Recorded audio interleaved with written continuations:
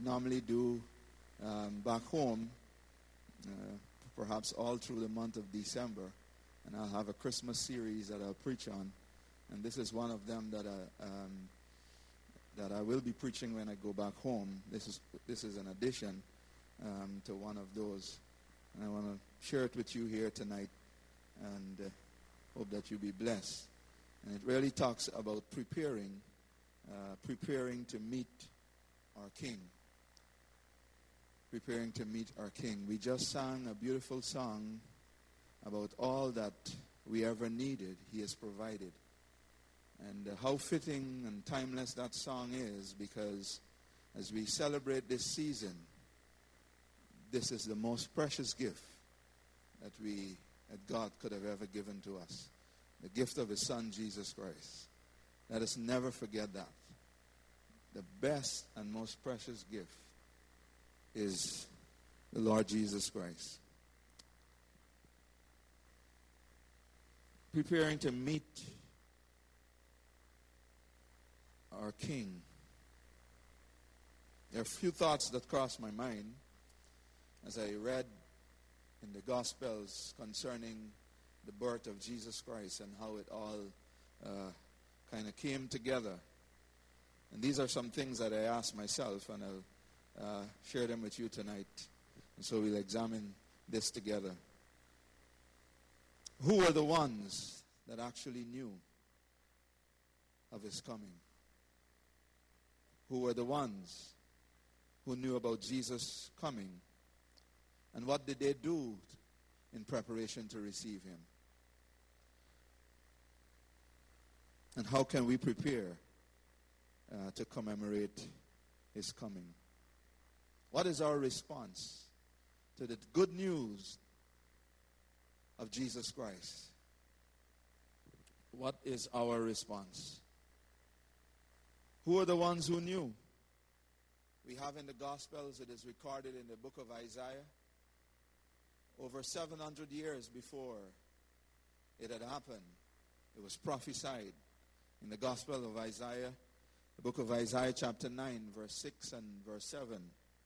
It says, "For unto us a child is born, unto us a son is given, and the government will be upon His shoulder, and His name shall be called Wonderful, Counselor, Mighty God, Everlasting Father, Prince of Peace. Of His increase of His government and peace there will be no end. Upon the throne of David and over His kingdom, to order it and to establish it with judgment and justice, from that time forward, even forever." Who knew? The prophet Isaiah knew. And he prophesied that this was going to happen. Long before Isaiah even prophesied that this was going to happen, we have it recorded in Genesis that it was going to happen. Lots of people know things, but lots of people respond differently to the same thing. As believers, how are we responding to the good news of Jesus Christ? How are we responding to the news that a Savior is going to be born? How do we respond to that? What do we do with that kind of information? Do we just tread lightly on it? Or we respond in a manner that says that we are grateful? Well, Zacharias and Elizabeth knew of something. We have it recorded in the scriptures that they knew. We are told in the scripture in Luke, the first chapter, that, and in the second, that we know Zachariah ministered in the temple. And we know Elizabeth was his wife. From the accounts of the scripture, it seems as if Zachariah was praying for a child. Because when the angel visited him, the angel announced to him that I'm here to answer your prayers. And your wife, Elizabeth, will bear a child. I thought differently for a while, wondered about some things as I put the entire picture before me, and I looked at it, and I thought to myself, the scripture says that Elizabeth had a reproach. Her reproach is that she could not bear any children. But then I asked myself the question, having read the entire passage, did she really have a reproach? The reason I say that is because we will see that it seemed to me, rather, that Elizabeth was actually waiting on the arrival of Jesus Christ before she could have her child. In the grand scheme of things, that is how I choose to look at it. But because we are limited in time and we don't know what's beyond the door outside, we seem to have a different view of what is going on.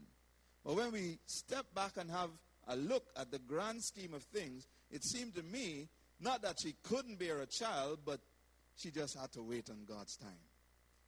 And I thought to myself, oh, there are some things that I just need to wait on God's time. It's not that they're not going to happen. You see, in the moment, it seems as if it's not going to happen. It seems as if you're disqualified. It seems as if you've been written off, if you will.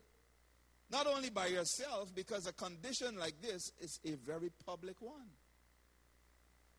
Because it's not only you alone who knows that. Society puts enough pressure on us when it comes to those things.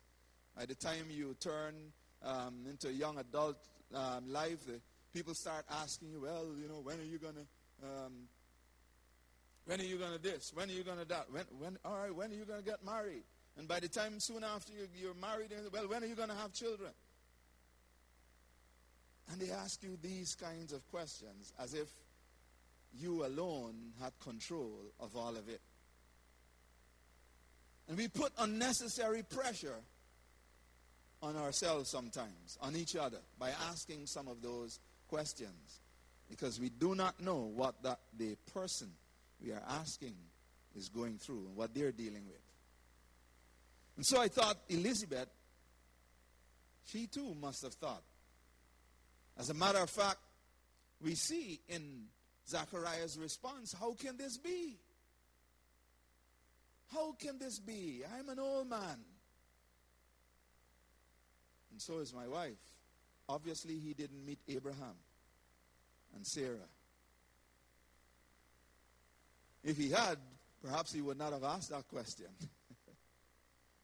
But I see it in a different light. Not that she was barren, but that she was waiting on the Lord Jesus Christ himself to put in his arrival. To begin to put in his arrival. And so Elizabeth, reproach, I don't really see it as a reproach. What you're going through right now that you may say is a reproach may not necessarily be a reproach. The scripture tells us in his time he makes all things very beautiful.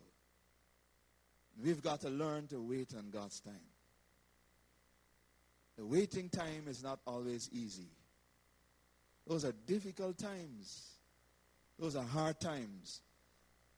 But from my own experience, not that it's easy when my turn comes around to wait either. Can I get an amen? Everybody here likes to wait. I don't sometimes. I wish. As a matter of fact, I would normally tell church back home, I don't like to be late for church. And the reason why, there are several reasons, but one of those that are at the top of my list is that I have this idea in my head. Not that it's, it's just my thing. I don't want God to be late for me. Because if I think about that accident that was about to happen, and if God is late, then I'm a goner. That he's never late. So I honor him by being on time. Could it be that was the case with Zachariah and Elizabeth, that they were indeed waiting on God for his manifest presence to fill their lives, to fill their situation. It is amazing when we consider how God works. It's amazing. The reproach became an opportunity. When we have a reproach, do we look and see what it is used for? Do we step back and see what God is doing? Why am I going through this? Why do I have to deal with this? And so Elizabeth, their response, how do we respond? Zechariah gave us, and it reminds me of myself sometimes, because we're the ones ministering in the courts of the Lord, and sometimes when we are hit by a particular situation, our response doesn't really say much of ourselves. And I imagine Zechariah going about. The Bible says it was his time to administer as the priest. And as he was going about doing what he was doing, the angel of the Lord showed up, and he became fearful. And I thought for a moment, wow, this happened in the courts of the Lord. We would expect that the presence of God would show up. And we would expect not to be fearful when the presence of God is announced. But yet still, we are always overwhelmed by the presence of God. And he became fearful. The angel announced to him not to be afraid, and begin to delve into why he was there. Zacharias' response to the presence of the angel and the announcement was one of disbelief. He didn't think it could have happened. And as a result, we all know that he became mute. What are we doubting? We can blame Zacharias. We can be hard on him. But when we come and we hear the good news and we hear the word of faith, do we still harbor doubt and unbelief and say, nah, that's too big. Nah, he doesn't know what he's talking about. Nah. What do we doubt when we hear these kinds of news? Good news. Good news. The scripture says, and Zacharias said to the angel, how shall I know this? For I am an old man, and my wife is well advanced in years. Verse 18. And the angel answered and said unto him, I am Gabriel, who stand in the presence of God. And it went on and on. His response was one of doubt. We are approaching the Christmas Day celebration where we will observe the birth. Not that we are saying by any means that he was born on the 25th of December. How do we respond? That was Zacharias' response. There are some other people who know. Let's take, for instance, Mary. Mary knew in Luke. Right after Zacharias' encounter, up came Mary's. And the angel of the Lord. Suddenly, Mary was doing her daily chores. And that's a good point for us to recognize that the presence of God is not limited to the church building. At first, Zachariah had his encounter in the church. And here comes Mary with her encounter in her home. We can have our encounters at home. We can have our encounters going back home in the car. We can have our encounters in the marketplace. There is no boundary to where the presence of God is. As a matter of fact, the psalmist says, where can I run from your presence? Where can I go and not find you there? He is everywhere. Mary, she had her encounter. Mary had this painful but yet privileged position to be both the mother and then to be the mother of our Savior. Mother of a child, but yet still more profound than that, mother of our Lord and our Savior Jesus Christ. Mary was present both at her son's birth, of course. She was also present at his crucifixion. She had that privileged but yet still painful position.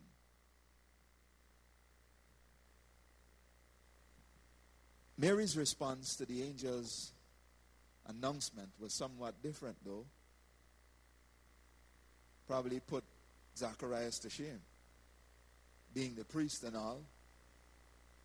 But Mary's response, she queried the biological nature of how this was going to happen. And once she got that resolved, her answer was, "Be it unto me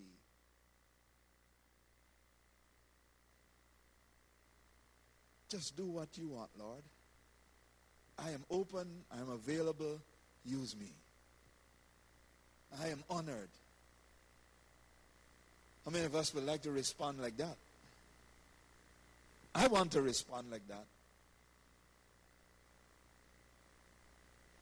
Even as I remind myself of that, that wasn't an easy thing. Because right after Mary, we see here comes Joseph. And the Bible says that she was exposed to be married to Joseph, had some kind of an engagement agreement going on, and the promise of marriage.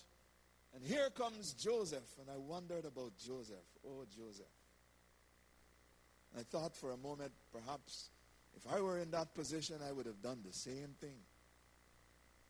The Bible says, though, that Joseph, being an honorable man, he sought to do this thing, put her away discreetly. To not cause her embarrassment and shame, because here is this girl. He knew he had not touched her. Up until this time, brethren, there was nothing about an immaculate conception. There was nothing about a virgin's birth. So the whole concept was mind-blowing. But the Lord met with Joseph, and told him, "You cannot do what you're contemplating doing. As a matter of fact, you will have to name him." That's like almost rubbing salt in the wound. You have to name him Jesus. He shall save his people from their sins. How about that for a responsibility that you had nothing to do with?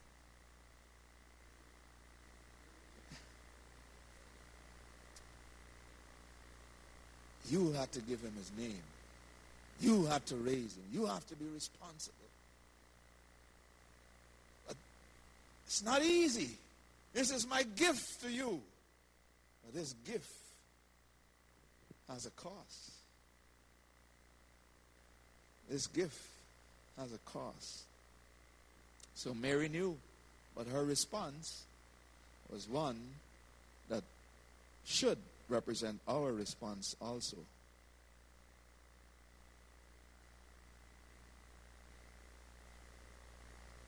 The scripture says that while he was thinking to put her away, the angel met with him. There are sometimes when we are going through what we are going through, we need a visitation too. We need our visitation too. To turn our hearts in the way that only God can turn our hearts.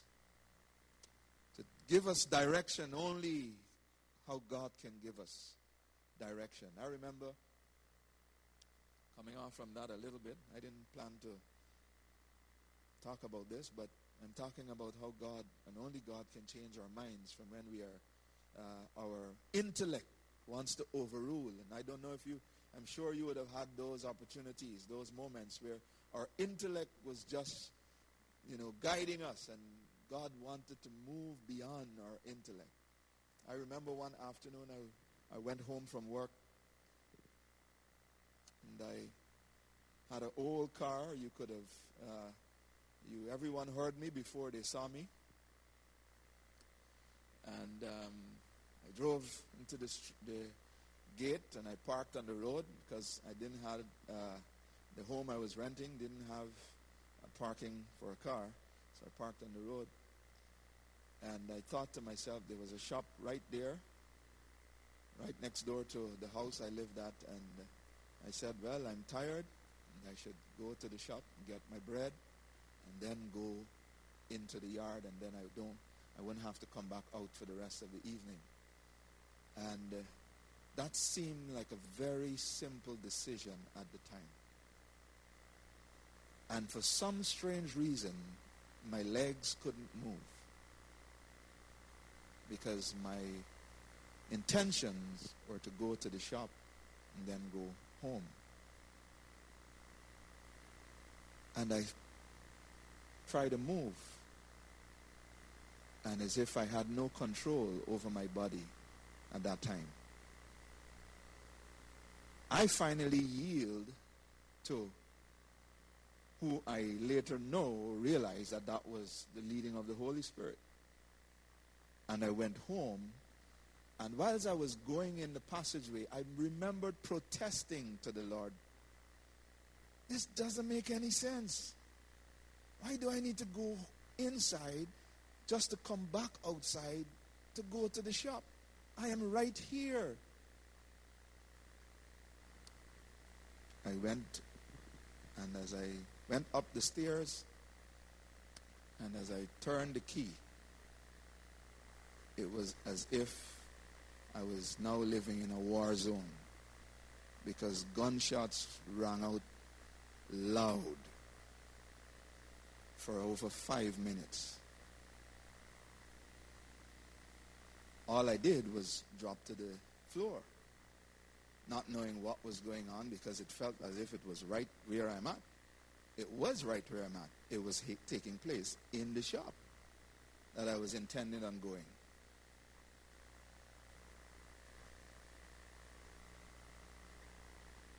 The people that got killed that day were my former neighbors.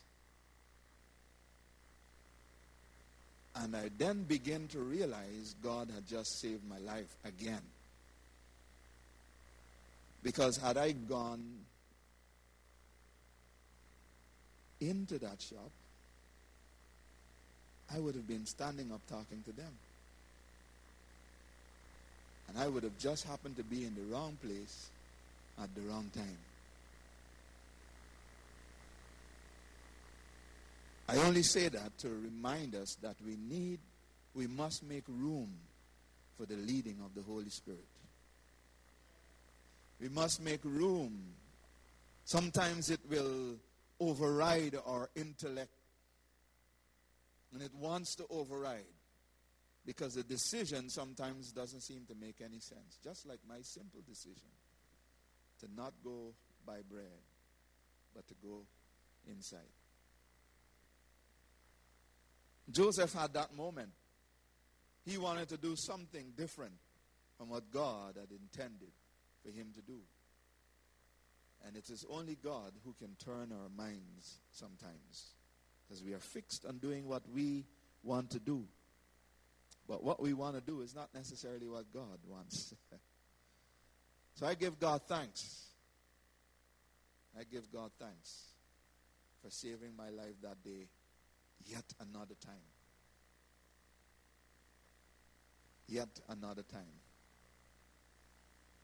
What was Joseph's response after his encounter with the angel?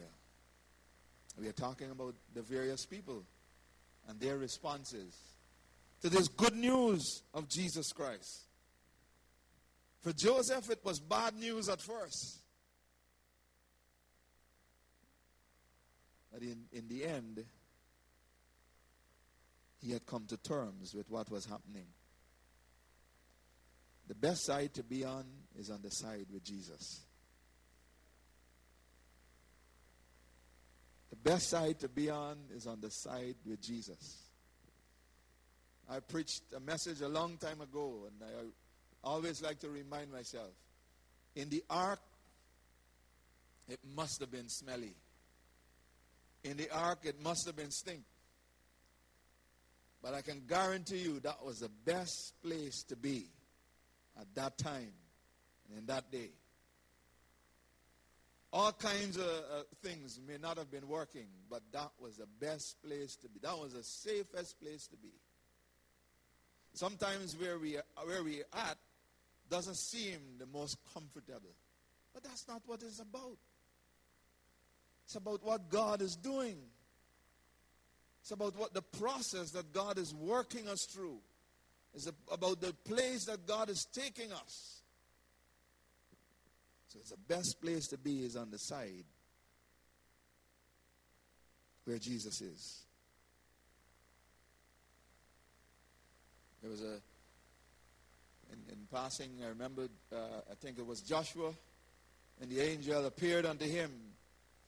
One of the first things he asked, art thou for us, or art thou against us? That's all I need to know. You get the understanding. He was a real warrior. And if you can settle that question right from the start, then we are good. Puts me in gear.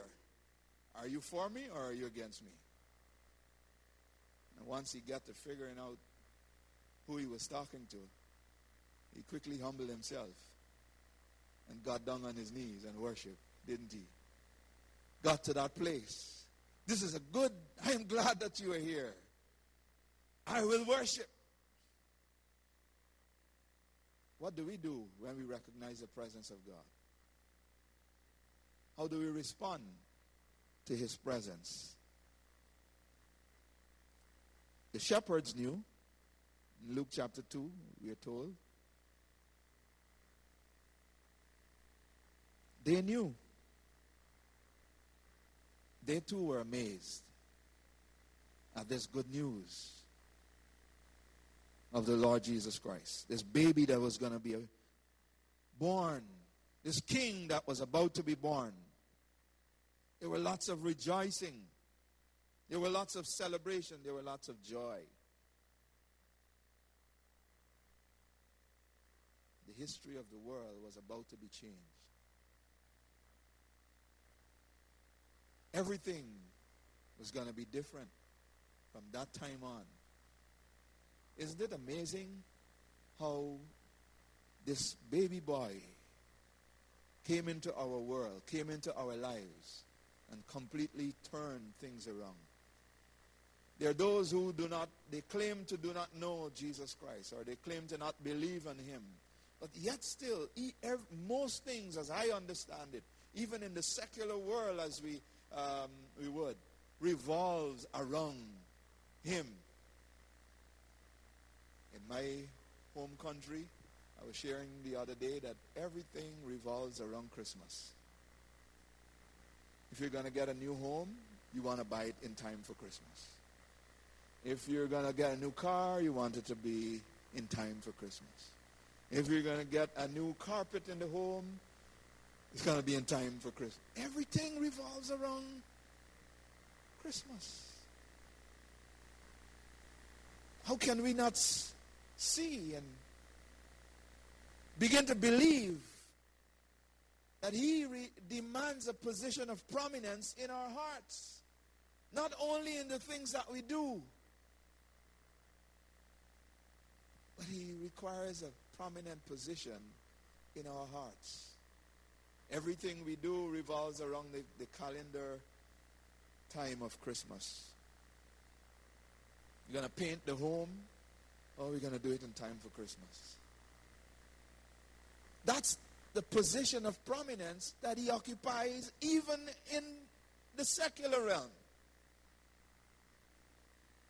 I am told that most of the businesses make more money at Christmas time than any other season of the year. At least if that is not true in the United States, it is certainly true in Guyana, where I'm from. I am getting ready to go back into what you would call here a bumper-to-bumper traffic. And I cannot walk from here to there without bumping into a whole host of people. That is how crazy the streets are right now. But all of that, I see it and I'm amazed and sometimes saddened, because all of this is being done without the recognition of whose birthday we are really celebrating. We must remember that too, that it is not our birthday. It is his birthday we are celebrating. It is his.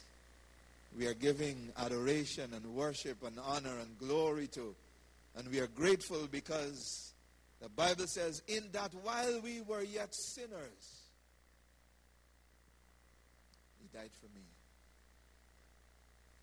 But before he could have died, he had to be born. And he did all of it just for me. He did all of it just for you. That demands a certain response. The wise men, they knew. These are all people that knew.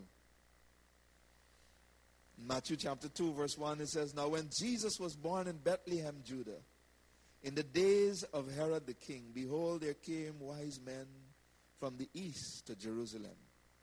Then Herod, when he had privily called the wise men, inquired of them diligently what time the star appeared.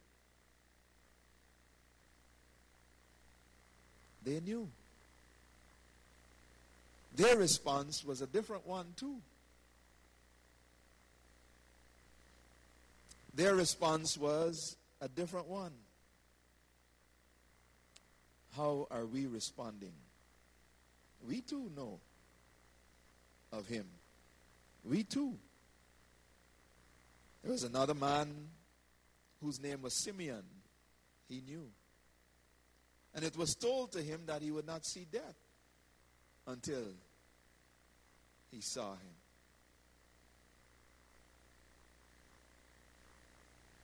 Isn't that a privileged position? What an awesome position to be in. Just like Elizabeth, who couldn't give birth to Jesus, couldn't give birth before Jesus' time had come. Also Simeon, he couldn't die before he had that opportunity to see this baby who is called Jesus. I remember being sick one year, being alone in the home around probably 2 a.m. in the morning, and lying on the floor of the toilet, bathroom area, feeling as if this was going to be my last. And I begin to say to the Lord, because of what you have promised me, this cannot be my last. Because of all that you have promised me, you have promised me. And I know it is you who have promised me. And this, even though I feel like if this is my end, the only thing I have to hold on to, because everything in me, I can feel the life being drained. And the only thing I have left to hold on to is what you have said to me. That I will accomplish this in your name. And I can tell you what, Jesus, I know I haven't done it yet. It's an awesome thing to be able to stand on the promises of God. And to know that there are things in your life that will come to pass at some point. And sometimes it doesn't always seem as if that they are going to come to pass. Sometimes it seems as if we are going to be gone before anything ever happens. Elizabeth thought so, that she was not going to have a child. But she did. And I believe that there are things in our lives that are waiting on the fulfillment of some other things to take place, to happen before those that are supposed to happen can happen. Let us wait patiently, perseveringly. Let us wait on the Lord. Let us wait on God. The scripture says, they that wait upon the Lord, their strength shall be renewed. You will mount up with wings like eagles. You run and not weary. But we have to wait. I know we are living in a society that is very fast-paced. Everything is almost instant. Believe you me, it blew my mind when I learned that there was something called instant egg. There's so much instant that exists today. Everything is moving at a fast pace. And sometimes we want to, as Christians, our lives to somehow be in that fast lane. But our character can only be built up through periods of waiting and toiling. And sometimes some hardships and some trials that we are not going to want to have, but once we've had them and we remain faithful, we are going to be better for what's ahead. We are going to be far better equipped for what is ahead. So how these people respond? How did Zechariah respond? Is that how we are responding? How did the shepherds respond? How did Mary respond? How did Joseph respond to this good news? The wise men gave one of my favorite, along with Mary's response. The Bible says that they went and they found him and they worshipped him. Let us remember to worship during this Christmas season. Let us remember they brought gifts. What is our gift to the Lord Jesus Christ? I know we're going to be sharing lots of gifts, exchanging one towards the other. We're going to be exchanging gifts. But perhaps we can think about something that we want to give to the Lord. The scripture tells us that we only love him because he first loved us anyway. What kind of gift can we give to this giver of the best gifts? What gift can we bring to him in this season as we head towards Christmas Day? One of my favorite verses is taken out of Romans, where the author says, I beseech you therefore, brethren, by the mercies of God, that we present ourselves as living sacrifices, totally acceptable unto him, which is our reasonable service. No longer is he looking for a death sacrifice. And we can present ourselves as living gifts to him. In everything that we do, in everything that we say, be mindful that our life is a gift back to him. And if you do that, I can guarantee you, because I am my own testimony, I am a witness. I have experienced his goodness and his grace and his mercy and his love and his provision. And if we give our lives back to him, it will be one of the best, it will be the best decisions that we will have ever made. I encourage you to respond like the wise men who worship him. I encourage you to respond like Mary, who says, here am I in this season. Could we do that right now? And just for a moment or two, bow our heads and maybe thank him and worship him. Worship him, worship him, worship him, worship him. Father, I worship you. We worship you. We praise you. We thank you, O God. We thank you for the gift of Jesus, Savior of the world, Savior of our lives. Even though we didn't deserve it, Lord, you gave him to us anyway because of your love towards us. The scripture says that your love reaches to the heavens, to the clouds. So great is your love towards us. And Father, we are grateful. We are grateful. We are grateful. We are grateful. We are thankful, O God, for such a gift as Jesus. Help us, O God, to be able to give back to you. We can't match the gift that you have given to us, but help us. Help us. As we present ourselves tonight, this is all that we have. And with all that we have, we surrender it back to you yet another time.